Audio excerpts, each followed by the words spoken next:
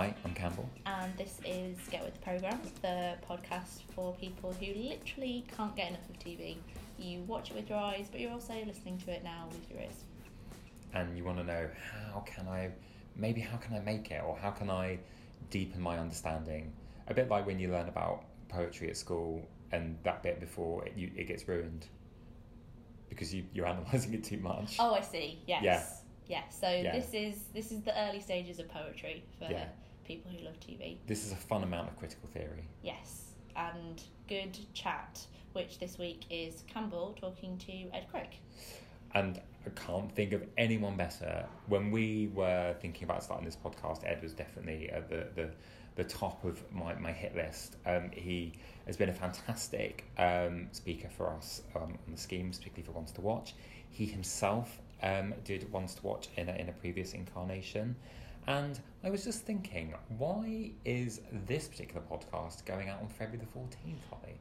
So, because today, the day the podcast is going out, is Valentine's Day, I thought Ed would be a suitable person to feature because he met his now wife, Natalie Humphreys, on Ones to Watch. So romance blossomed on the schemes, and it could also blossom for you if you register for the network and Ones to Watch, which are currently open at the moment. Romance not guaranteed, but great times definitely will happen. So if you are interested in starting your career in TV, you should register for the network. You can find out plenty of information about how to apply, what kind of things we're looking for, and all the stuff that will happen while you're on the scheme at www.thenetwork-tv.co.uk. Or if you're kind of slightly more embedded in the industry, you've got a few years under your belt and you're looking to take the next step in your TV career, you can get all the comparable information for our more senior scheme Ones to Watch at www.onestowatch-tv.co.uk. So that's all for now. I'll leave Campbell to introduce a little bit more about Ed. Yes, so Ed is head of non-live content at Red Bull Media, and obviously Red Bull is a really interesting example about how television and content is changing. And Ed also has a fantastic track record in kind of the international side of television. So if your kind of ambitions sort of spread beyond the UK, Ed is a fantastic person to listen to and learn from. So I hope you enjoy listening to this as much as I did doing it, and we will see you next week.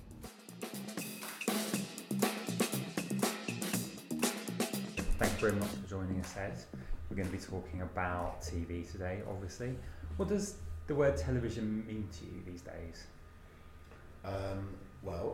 It still means a place for sort of family viewing and for collective viewing and big screen and probably lean back, which is quite an old-fashioned phrase now already, but that's what TV probably means, although it still is a catch-all for quality storytelling.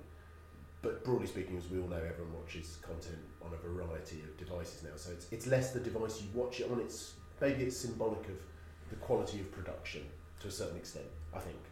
Fair enough. And does that description take you back to your early days, young Ed, watching TV? Were you a TV watcher as a child? Were you out running in fields? Were you doing a bit of both? Was it something you watched with your family?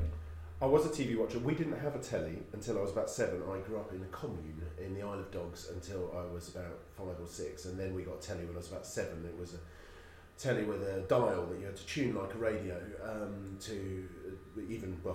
not even modern radios, but that's radios then, and that's how TVs were, and you had to twizzle them around. And I love telly from straight away. I jonesed on the cathode ray tube nipple. I think cathode ray nipple that was Bill Hicks's description of TV. It's the cathode ray nipple. You chuck your kids on that. And yeah, I did. I loved it. I also was really into computer games early, interestingly, because of course that's a big a competitor for the eyeballs of the youth with gaming. But I used to plug it into TV as well, so it would very much be replacing. It's like I'm having to plug the thing. Would it be like an Atari? Well, actually, the game I found those games a bit boring. We had a BBC Model B computer, and on it we had the game Elite, and I used to be absolutely addicted to that. But when I was, I remember watching telly. Obviously, kids' telly was only for about an hour on school nights and 2 hours on a Saturday morning, so you didn't watch as much. You'd watch Sunday afternoon films, and all the classics from the black and white era would be on, and Saturday night entertainment. Yeah, I mean, my family didn't sit down and watch Saturday night entertainment so much. We used to be out and about doing stuff in the evenings, but I sort of think probably the earliest programs I would have watched are stuff like Campbell, Green, but it's probably cooler to say the ones I remember are Battle of the Planets and Why Don't You, as programs that I really enjoyed when I was a kid. But no, I used to love coming home from school and watching TV at 4 o'clock or 3:30 until it was off at 5, when you just could only watch the news and then it went off. And there was only 3 channels. Exactly, and it felt quite regimented back then as well. Like, this is the period, and so that once it was 5, I think it would sort of transition into, I guess, Neighbours at some point. But you felt very much like that block is over. Whereas now with dedicated children's channels, I feel there's a bit sometimes I'll be flipping after my daughter's gone to bed, and the stuff will still be on. You can still watch things on, CBBC into sort of like 8, 9, and the boundaries are kind of. Yeah, my kids watch. My younger son will. It's even changed in the generation of my 2 children, the 14 and 10, or our children, I should say. I made those children with my wife. She did the hard work.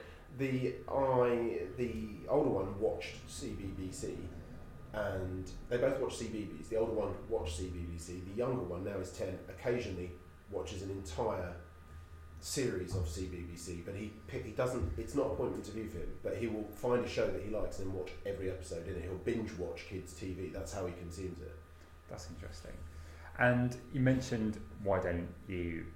Were there any programs you watched when you were younger that sort of lit a little fuse or planted a little seed that led to you, obviously, one day working in it and thriving in it? Well, I was raised in quite a political household, and I think politically active household, and I always liked the news. I actually wanted to be a journalist, and I wanted to change the world and make it a better place through exposing wrongdoing and bad behaviours. So I mean, it would be from both a sort of, in the newsy sense, Newsround was great and BBC News, but I suppose you could also argue that in drama, those sort of methods of standing up against the man were reflected in Knight Rider and the A-Team, and as I got older, in programmes like Defence of the Realm and Edge of Darkness, Crime Watch even, which don't have nightmares. I did have nightmares. I had nightmares. I used to watch that at home, aged about 13, when no one else was in the house. Parents were out and worked for the evening. I'd be home alone all night, and I used to go to bed with a knife under my bed pillow, for fear that I was going to get attacked, which of course you weren't, but they were pretty scary reconstructions. They were just, in a way, sort of quite flat and unemotional, which made them more harrowing in a way. Correct, because like they would say, it's about it's contextual. You feel like this could be me. It looks like an ordinary suburban house. Yeah, they're very kind of non-actory actors sort of doing it, and yeah. Dallas didn't give you nightmares. Exactly. Crime Watch did. Yeah, but people did get shot in Dallas. Yes, but I didn't live on a ranch. So you can, it's easy to abstract. Or a 10-gallon hat. So yeah. Yeah, but you did have a knife under your bed. I did, yeah. It was like it was a small one. I don't think I'd have used it. I don't want to give people the wrong impression. No. I wouldn't have gutted the insurgent. I might have done. Yeah. Find out. We're not advocating knife crime as a way to get into television. No. I think it could work. I think but it's not the first route in. No, there are easier routes. And did you have a sense? Can you remember? So you said you wanted to be a journalist. What kind of age would that have been when you started thinking about that? Well, there was also, of course, around that time you had fun shows. Like one of the good Moffat shows. I mean, his early shows, Press Gang. Which was good, very good, I think. I was into it from that age onwards. I was just aware of. It was more about campaigning against injustice, and then I trained as a journalist, and then of course I soon discovered I was going to spend an entire of my career working for Radio Mercia, Coventry FM, doing links off of the son of Terry Wogan, who did the financial news reports on a DAT tape from London. And after 2 weeks, I quit that and decided that was not a future that held much promise for me. So you were able to sort of see where that might be going, and it wasn't for you. Well, it wasn't for me. No, I mean, I think breaking into journalism, maybe still now, actually less so now, because there's easier ways of self-publishing your news, and I mean, even if it's fucking nonsense like the Canary, you can get on with it. But then it would have been Fleet Street or BBC or ITV Training, and 99% would have come from Oxbridge and connections. And that's not to say they weren't bright and talented journalists, but there wasn't a route into that if you didn't have a side entry. Maybe still local newspapers, I think probably was a route still there. And I did actually work for my local newspaper, but that was then, and this is now. Any eye-opening stories from that time working on local newspapers? No, not really, apart from just how they always enjoy sending the young person to do the death knock, and death knocks are just completely unrequired, indulgent, just rites of passage from wizened editors who like to share the misery. So I could have worked for the Daily Mail, couldn't I? That would have been a different life story. That would have been a different life story. We probably wouldn't be talking now. We wouldn't be talking. So when you realised that journalism wasn't quite for you, did you have a real kind of rethink about it, or did that sort of reveal to you what your next move would be, and how did you start putting that together?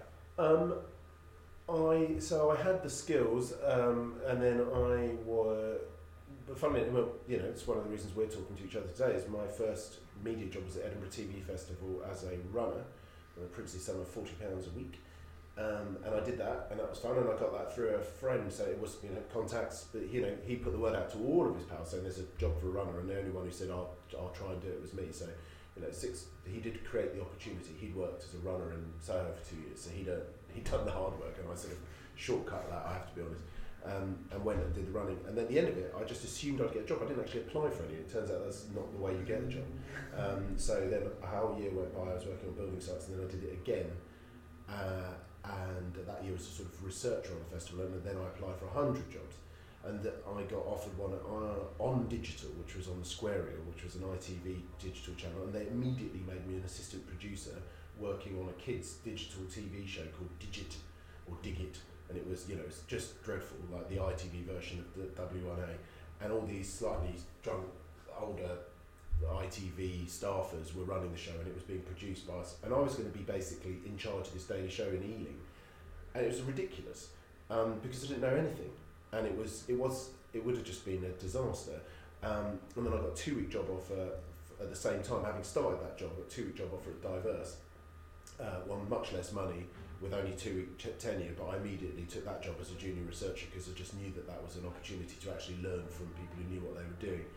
So that thanks to Roy Ackerman for that, who remember he wrote on the CV that Ed wants to change the world, and then spent the next 2 years that I worked there rejoicing and telling everyone in every pitch he ever went into, this is Ed Crick, he's our token majority. And he thought that was hilarious, that I was neither gay nor Oxbridge nor Jewish or black or a lesbian or a woman, or he was just thought that it was wonderfully amusing to have me as his token majority, and I found that mildly irritating, but he thought that was fun, and I can't really be too harsh on him because he did hire me I think 3 times in my career, so he's a good friend, he's a good man. Yeah, and I guess in a way you're probably their resident idealist as well, by the sound of it.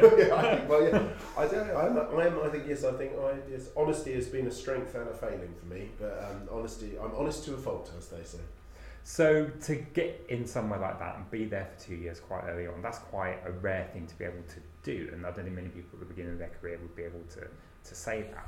What do you think you were able to sort of bring, apart from the idealism and a running joke for Roy? What do you actually think, in a very real sense? Clearly you were of value, but what do you think it is that you brought? It's difficult to answer that question without straying into sort of vanity. I don't know for sure. I worked hard. I had a different tone of voice. I think I went to a pretty rough school. I had a different sensibility. I think that Roy, brought more of a plurality, weirdly, to a company called Diverse. There was, broadly speaking, a lot of diverse cultural backgrounds, but they'd all gone to Cambridge or Oxford, and I think that there was an opportunity to just try and do things differently. It was at the growth of the first few cable channels were starting to come about. Then this was when indies had been able to set up. This is 98, 99. It also is about relationships. So I worked on a log of the show as a researcher for Andrew O'Connell, and I remember he got me my first pay rise because he was outraged about how little I was being paid. I think partly because the budget showed that I was being paid twice what I was, but obviously that's how indies make their margins. So he was offended on 2 counts, for his own budget and for my wages. So I worked for him, and then I worked on one of the shows that was one of the first reality shows before the internet. There was one internet in the Diverse building. It was on a modem, dial-up modem. You had to book your slots, so you couldn't really do internet casting or searching, and people just started to get mobile phones in sort of. I remember buying my first one in '98, and I worked on a show called The X-Files, and they needed someone to cast it. And the setup was based on the Nick Hornby book, really, High Fidelity, and about, I think it's High Fidelity, the one where he goes back to his girlfriends, to inform his present. Yeah. So the concept was really good, and the casting challenge was ridiculous, which was that you had to find people who wanted to be in a show like that. Then you had to track down all of their ex-partners, and then you had to persuade all of the ex-partners to take part in the show. So at any moment, that was a house of cards, pyramids would fall down. And if that show had been made 5 years later, it would have started with a casting team of 8 or 10. And once you'd demonstrated your casting, you'd produced it. But that one was crewed in reverse. So there was one person casting, me, and then there was a team of APs, producers and directors who were waiting for me to supply them with the cast, which was quite an unpleasant experience, as you can imagine. We cast it in the end. I think 3 of them were really good and 3 of them weren't aired. So I don't know if that means I was successful or not, but either way it was an experience, and Roy was very supportive of the work I've done on that. So I was open to new things. I worked on a few cutting edge films. I made myself useful, and I worked hard, and I enjoyed it, and I was passionate. And then I think that a lot of people do that. And then when the time came that was freelance rolling contracts, time to move on, that was fine. And I was always open to freelance. I was always open to moving to somewhere where the challenge was new. So it was a good time at Diverse, but then I left and I worked at IWC, Darlow Smithson, and moved on. Different skills and different challenges. Do you remember the moment when you felt, this is it, I'm working in television? Was there a particular programme you worked on where you felt, this is it, there's not going to be anything else for me, this is the industry I want to work in? I think those moments happen at different stages in your career. So, I think the first time I got a paid wage working television, which was the first job I was hired at Diverse, which was to make a series where celebrities read children's books. Vanessa Feltz, Linford Christie, can't remember who the others were. That was real telly. It was going to go on the real telly, the telly box. So that felt real. I think the Soldier Town, which was the show that Andrew Connell produced, was one. I think in terms of where it started to feel like I had ownership, whereas the buck was going to start and stop with me a bit. I made a series, a team made a series called The Menu Change Football at BBC Two, and a lot of responsibility fell on me to deliver that, and that went out on BBC Two at 8 PM on midweek. So a pretty exposed show. My classic answer people always give is, could your gran have watched it? I mean, yes, that's a show my gran, they were dead obviously, but they could have watched it. I think they might have been quite bored by that particular show, but nonetheless, that may be a show like that. But at every stage, it's like, so the first time you're responsible for selling a show, or the first time you're responsible as the executive producer, or the first time the company you're running delivers a series, or the first time you get a returning series, each of those are sort of stage points. I think joining the BBC, when I had a job at the BBC, that felt pretty. That feels pretty substantive. To work for the BBC felt huge, just as it would if you were ITV or Channel 4 or Today Sky 5, whoever. I think working for a broadcaster felt really significant. So there are lots of moments like that.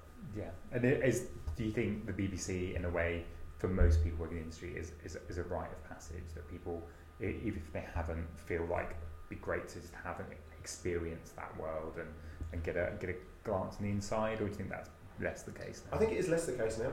I think it is still obviously and massively important, but I think it is less the case because I think access, the sense that the elitist sense of the broadcaster is eroded a bit by the self-publishing ability to create and produce your own content. But of course, that notwithstanding, I think to make a Saturday night primetime entertainment show on BBC is always going to be a huge, or ITV, and the same with drama, and the same with factual, and for Channel 4 as well. These are always going to be great moments, but you don't necessarily have to be employed by the broadcaster in order to feel that reflected sense of glory and importance and significance that you get from working there. But you'd have to ask someone who's 21 now, how important would it be for you to have a stint at the BBC? And I imagine most of them would say that would be great, and then they'd get there and they'd maybe change their opinion. I don't know. Yeah, depends which department they're working in. Depends what their role was. It's a big place. It's a big place. It's a lot of people. So it's probably not an easy button you can answer sort of in one kind of fell swoop, but from that sort of earlier period to kind of running companies, is that something you always had in mind, or were you getting to a point where it's like Ed Crick, he's a man on the scene. You know about Ed Crick, and people start coming to you. Was there a sense of the tide turning in that way, where you had to start to build a reputation? No. I mean, the thing is, my reputation, good and bad, and I'm sure there's plenty bad, but was around being an internationalist. Nearly all of the bigger content I've made has been for international broadcasters or cable broadcasters rather than the big terrestrials in the UK, and that's because I'm entrepreneurial and because I had to seek out opportunities. I'd made a show at BBC, piloted a show that did very well called The Banker Mum and Dad, and it went to series, and despite it going to series, I decided actually, on balance, the best opportunity was to leave and go and join the indie sector. And I joined a really entrepreneurial, independent company, very focused on sales, which is called Zigzag, and had a great run of success with them, which led to me working for a US broadcaster who hired me to work for Discovery Channel. A guy called Sean Gallagher hired me, and it was a weird time actually, because that was when David Abraham was the head of that TLC. It was the particular channel I was working for, and coming back from there, then you have that sort of different perspective of both producer and broadcaster. And I was at Diverse, and it got bought by Zodiac, and there was all kinds of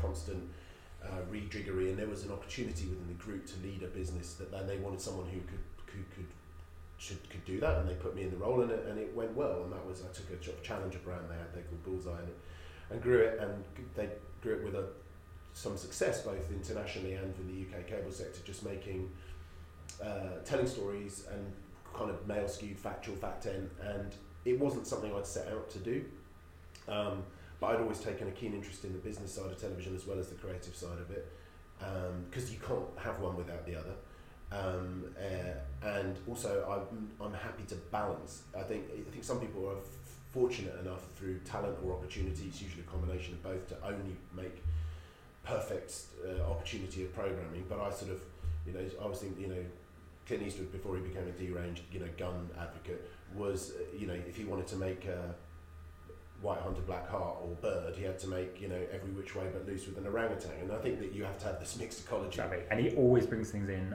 under budget or very close to, as well, apparently. So I think makes him appealing. Well, because he came from soaps, didn't he? Wagon Train, wasn't it? Sort of like they'd make 100 episodes that year in a day. Yeah. But yeah, so I mean, I think that's how I ended up in that space, and it went well, and it was enjoyable and interesting, and you feel a big sense. It's a huge responsibility. I mean, I never had owned my own business with my mortgage on the block, so I'll never know what that pressure feels like. But I do know the pressure of being responsible for bringing in the business that keeps the 20, 30, 40 people employed, and it focuses the mind, and you have to make compromises and you have to make tough decisions, and it's part of life. Did you learn anything about yourself when you started doing that for the first time? Yeah, no, of course. Yeah, you always learn about yourself, and definitely. I learned that I was probably. I always said this to everyone. I always give my bosses a harder time than my staff. I actually said that in my interview for the job I'm currently doing, and it caused much amusement and consternation. But it's true, and actually, I think as I get older, I'm trying to be slightly easier on my bosses, understanding their challenges, and slightly more demanding of my staff in a nice way, but to expecting of my team, my colleagues, whatever the right language is. But they're working with me, for me, and I learnt that I needed to be more demanding. And I had a couple of rude awakenings on that. There's a couple of people who'd really let me down, and that cost the business, and it cost other people their jobs, and it was because I wasn't being tough enough. So that's what I learned, is to be tough downwards and more polite upwards. Perhaps I've learned that, I'm not sure. No, that's fair. There's nothing there from your early stint in a commune that informs your kind of team approach. I know I'm a big believer in collectivism, but I also I think there's meritocracy. So I'm not. My father is very much a revolutionary socialist. I'm not. I'm centre left. What am I? I'm a centrist dad. I believe that is a term around which I've not looked up because I'm worried I might be it, because I feel it's a term of derision. How is it an insult? So centrist basically believes in sensible middle ground policies that move society forward without an overnight revolution which destabilises society. Dad, which interestingly they don't say centrist parent, so patriarchy dies hard with New Labour, I see. Yeah. But no, centralist dad, so father, parent, let's say, is caring and responsible. So, okay, so this is I'm being damned with this, fine with that. Yeah. I'm a centrist dad, bring it, that's fine. I'll look it up later, but I do feel that I'm definitely... I think being a dad comes with some level of pragmatism, but before we sort of get sort of lost down that route. So what programme would you say you're most proud of having worked on or been associated with? There's a few. There was a comedy pilot. It only was a pilot. It should have gone series. Not that I'm bitter. Which I made for E4. It was commissioned Andrew Newman, and it was called Think Tank, and it was a sort of hybrid comedy and reality. So sort of in my mind, it was the thick of it meets Beadle's About, and it was bloody good. And it had Rufus Hound in it. It was the first thing he'd done, and it was funny, and they loved it, and I loved it, and it was commissioned as a funny cuts. But I think comedy is a pretty closed shop, and and you see the benefit of that with great comedy, and you sometimes see the consequence of that with really bang average comedy that gets commissioned just because mates. This was a really good show, and it should have gone series, and maybe the lesson there was it should have been partnered with a bigger commercial indie, and it wasn't my choice to make them because I was an employee at Diverse at the time I made that. Years later, I made a show that I'm really proud of called Gadget Geeks, which was for Sky. And the reason I'm proud of it is just the team that we assembled for it was fantastic, behind camera and on camera. And there were political reasons why I never went to a second season. It had nothing to do with me. It was ordered by Celia Taylor, and Stuart Murphy was running Sky at the time, and it was made by the Zodiac-owned, Frank Brothers managed Bullseye. And the show had on camera Rory Reid, who's now host of Top Gear, Colin Furze, he's very successful YouTuber and publishes books, both of whom are now with Sophie Laurie-Moore as their manager, their agent, and Emma Barnett, who's now got this ITV3 show, and this was all of their first shows. And behind the camera, you had some really talented people that worked on this. Mike Griffiths, there's Gareth Cornick, who's October, Laura Offer, Jake Atwell, Matt Gilby, and a really good team, and the quality was great, and the ratings were good, and it was good. It did what it needed to do. It was populist gadget content. It wasn't, and it could coexist alongside other shows. So I was proud of that. I was really proud of a show called The Amazon Head Shrinkers, made for Nat Geo, which absolutely smashed the ratings. It was a really sensitive single doc, was directed by Oscar Humphreys. It was really a good show, which used found footage to go in search of some people in in a genuinely still indigenous native tribe in the Amazon, who we did show wearing their Man United shirts, because I always think it's important they come gets airbrushed out with this sort of weird social anthropology style filmmaking of the 90s. It's like, no, they've got radios and they are by the river, and the river is connected to the road. I mean, they do know what's going on. Wide shots. No wide shots. No, we did wide shots, but it was really interesting. We showed them the film that had been shot there in the 1960s, and that was a really nice film. And it was huge. I mean, that's quite a buzz when you get a call from a US network and they're like, oh my God, we've had our best 1 hour ratings for 5 years. You're like, happy days. So that feels creatively rewarding, and it's also commercially rewarding because they come back to you for more. And having had that dual experience, which not everyone would have had in their career, of working closely with the US, what differences have you sort of noticed in sort of style and in terms of what they're after and how to work best with our friends across the pond? It's true, it changes a lot, doesn't it? I mean, for a long time, factual producers in the US couldn't catch a cold, and then they created the kind of heavily constructed documentary genre, which we'll say scripted, shall we? That went, and that required their sensibilities to produce, and some UK companies tapped into that early, like Raw did with Gold Rush, and others followed, but the US dominated that. I don't think there's a massive difference in storytelling. I think that there are certain genres that the UK do. Speaking in generalisations, certain genres the UK do better, and certain genres the US do better, and certain genres, the French do better. Expressionist dance, for example. No, I'm joking. I mean, we're working with a French production company on a really clever piece of content at the moment here.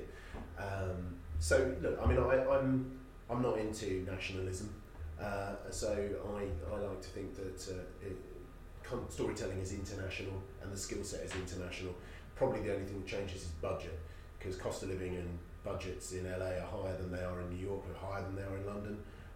I think that's going to be challenged, whatever Mr. Trump thinks over time, the democratisation and internationalisation of content production means budgets are going to have to get more normalised, and as cost of living increases in, I don't know, Poland, then the cost of production is going to increase. So, yes, I don't think there's masses of difference in terms of how you work. And it used to be that you had to pitch in a different way to Yanks and Brits, and people dress up all the pitching stuff. It all comes down to unless you've got commoditised your pitch with, you have an ownable, tangible asset, be it access or talent or a format that you've licensed that's already proven, or etc. We all know what this means.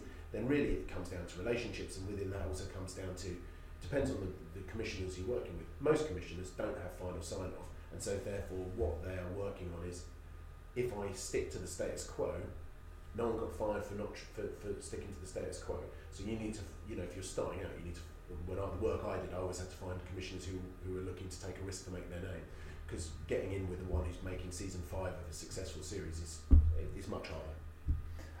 In terms of developing stuff, when you're thinking about the kind of content and programs you want to make now, how important is the TV that you watch at the moment? What's your TV diet like at the moment? Do you have time to watch as much TV as you'd like? I think single people and families watch the most telly. Families with young children and maybe retirees. I'd have to sort of canvass, but I think sort of middle-aged working people don't watch as much telly as maybe as they used to, because the working day is longer. You're on your phone working. You're consuming other kinds of media. I mean, I do watch telly on the telly when it goes out live. Not just sport or news, but also drama and fiction and documentary. I'm less engaged by factual entertainment formats. I'm more engaged by pure art forms, so pure documentary or pure Obstock. I think there are obviously there's loads of great shows out there. My diet at the moment, at this precise moment in time, would probably include, I enjoy, these punchy dramas on BBC, Happy Valley, Dr. Foster. With my younger son, we love watching the October Walk the Nile, Walk the Himalayas shows. They're nice, they're good boys' own adventure type content. The Last Kingdom was a drama on BBC 2 I enjoyed. The SAS Who Dares Wins on Channel 4 I thought was excellent. 24 Hours on A&E, is always gripping. Location.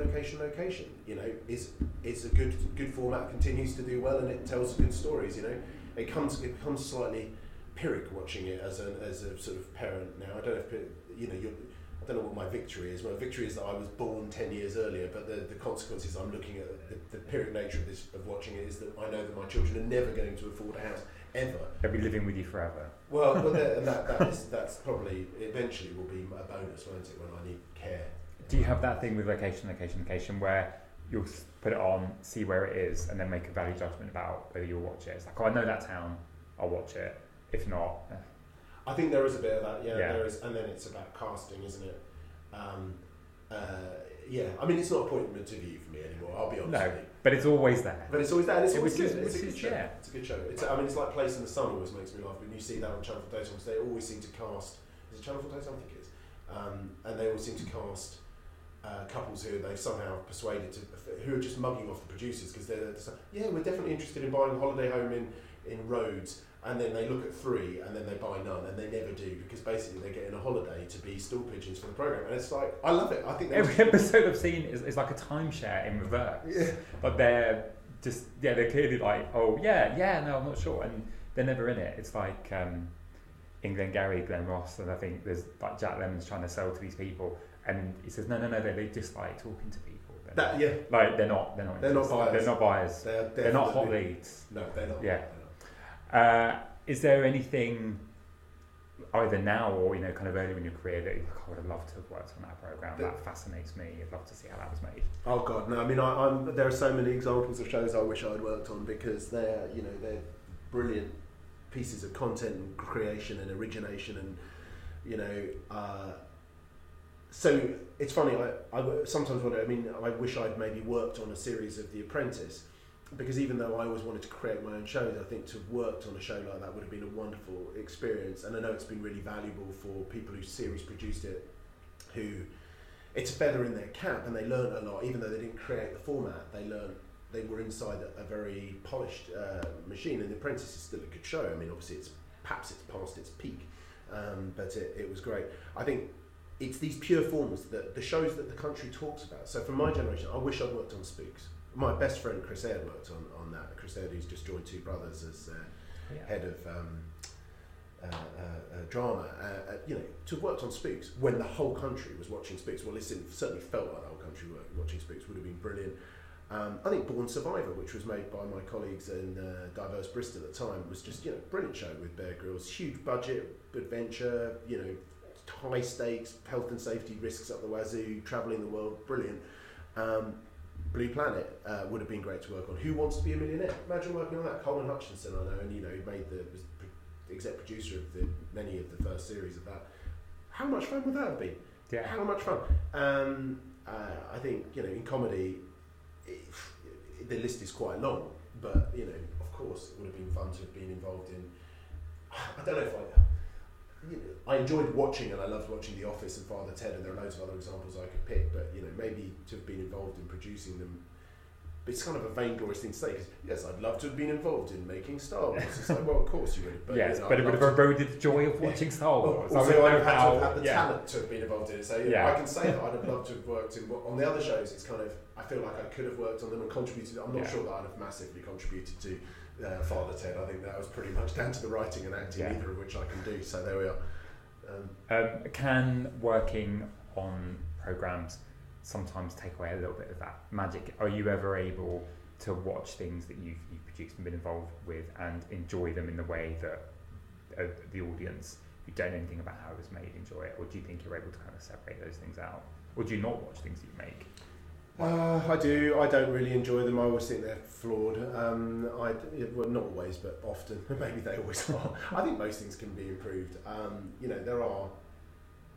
I don't know.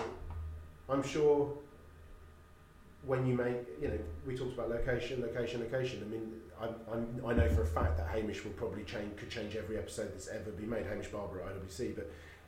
The truth is, people love and enjoy those shows, and they do a really good job, have done for decades, and they've employed, and that's another thing people forget in our business, because it's become so, Company X is consolidated, and, the, whatever, Bake Off is selling for 40 million. So the shows bring pleasure to viewers, they also employ a lot of people, and those people are part of the fabric of towns and villages and cities across the country, and there's a duty of care. And you look at a show like that, and I kind of look at it always in that perspective. I think there's a lot of really average telly made, and I'm not going to name shows because I'll piss someone off who hear this, but there are a lot of average shows made that are just they don't contribute anything, but they're well-known shows, but they contribute nothing. And I think that if if your show is contributing nothing creatively, and if you're being tight economically, and you're not really developing your talent or your off-screen talent, you're not funding them properly, what are you really doing? That's a content I wouldn't be proud of having made, and I never have, and I never will. And are there any big blind spots for you? Things you should watch, things that your friends recommend, and you're like, I know I'll like it, but I'll get to it, or just a blind spot generally that you perhaps will never, that gets talked about a lot, but you're like, I'm never going to watch it. Well, I've never watched Game of Thrones, and I probably would like it, but I've never watched it, and now it feels a bit too late, although I could wait and watch the entire... I am in the same boat as you. I've never seen it. I think I would like it. People that I respect say that I would like it, but again, I worry that I've left it too late. I think it's... And I've had spoiled, kind of a bit.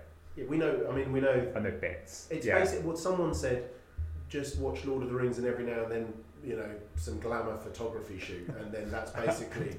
Worst murders. Yeah, there's basic. I mean, that might be a bit harsh. I'm sure it's supposed to be very, very good. So I've never seen that. But that's partly because I don't have Sky, and you can only go on HBO, and HBO is only available on Sky, and I've got BT and Virgin. So that if I'd had it, I'd have watched it, but I don't. Yeah.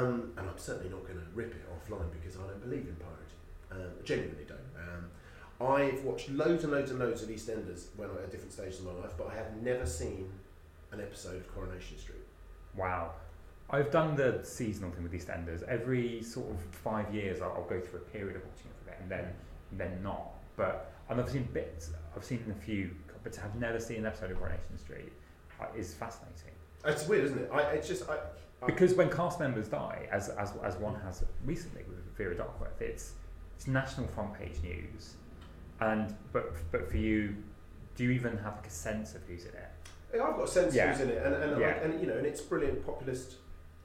It's just it's from the Northern Powerhouse, or if you live in Scotland, that's The Southern the Southern Powerhouse. Anyway, but yeah, no, listen. There's no reason. It's not snobbery. It's just that I happened. EastEnders launched when I was a little boy, and so I watched it, and Mehmet and Ali and all that, and it it probably felt familiar. I was a Londoner, and I watched it, and then I haven't really watched it for years. It's just not just because I don't have the time to commit to soap opera storylines. It just is weird that I've never watched an episode of Corrie. Yeah, and then I suppose after a while it becomes like, well, there's no reason to start now. Not now, I think. But I have seen an episode of Jeremy Kyle. So there was half an hour in my life I'll never get back. Did you feel you got all you needed to know from that one episode? Well, yeah. I mean, it's not particularly edifying for anyone, is it? No, I don't think anyone necessarily leaves that feeling better about themselves, except possibly Jeremy. Who knows? And is there anything you're looking forward to? Anything that you're working on at the moment that you're able to talk about, or anything that's recently out there from the Red Bull stable that you're excited about? Well, for Red Bull content, I mean, we've got quite a lot of interesting projects on the go, and everyone's familiar with what we do well, which is spectacle, particularly in the world of sport and events and athletes and in culture, and we always bring scale an event, and it's something you can be part of or participate in, and we can capture that to a greater or lesser extent in the media and share it on any platform. We're platform agnostic. We want to find our audiences with given the right content at the right time in the right place. I think what we're starting to do now is we're trying to increase the amount of storytelling we have within our content, and we're quite selective about the content we make. We're not a broadcaster. We are though developing some really interesting projects with some great producers in the UK, US, France, Germany, that will extend the storytelling and the experience we have with our audiences. And that's, watch this space. As an internationalist, would you say this is the most international place you've got to work at? I think it probably is, yeah. I mean, this is a global brand with a global presence and a global network within universities, within sales and distribution, within marketing, with our understanding of our relationship with the world at a local level is high, and we now need to convert that into building what we already do very well in terms of marketing messages and content and social and short form into some slightly longer form storytelling. And it's a tricky challenge. We're setting ourselves some quite high barriers. My boss, Jim Sayer, is quite demanding, and his boss, Garrett Meyer, is demanding too. And the owner himself is someone who wants nothing but the best for the brand. And we don't want to mess with the secret sauce. We just need to find a clever way of articulating that. It's a fascinating brand, and in some ways, when we were talking about BBC earlier about whether that would become a rite of passage for people to kind of work in that space, and Red Bull feels like one of those brands that must be very attractive. Do you find that it's able to open doors for you in the things you're trying to achieve in a way that sort of traditional production companies or broadcasters would have? Are people more interested? Is the Red Bull brand somehow stronger than some broadcasting brands? Well, it depends on the context. I mean, you'd have to ask our head of brand, what they think on that. From my perspective, Red Bull brand is really powerful and really well liked, and we're not using it to open doors with. It's not like a route to get access to make a documentary at a hospital. I can imagine that BBC's brand would be more useful than Red Bull's for that. Yeah.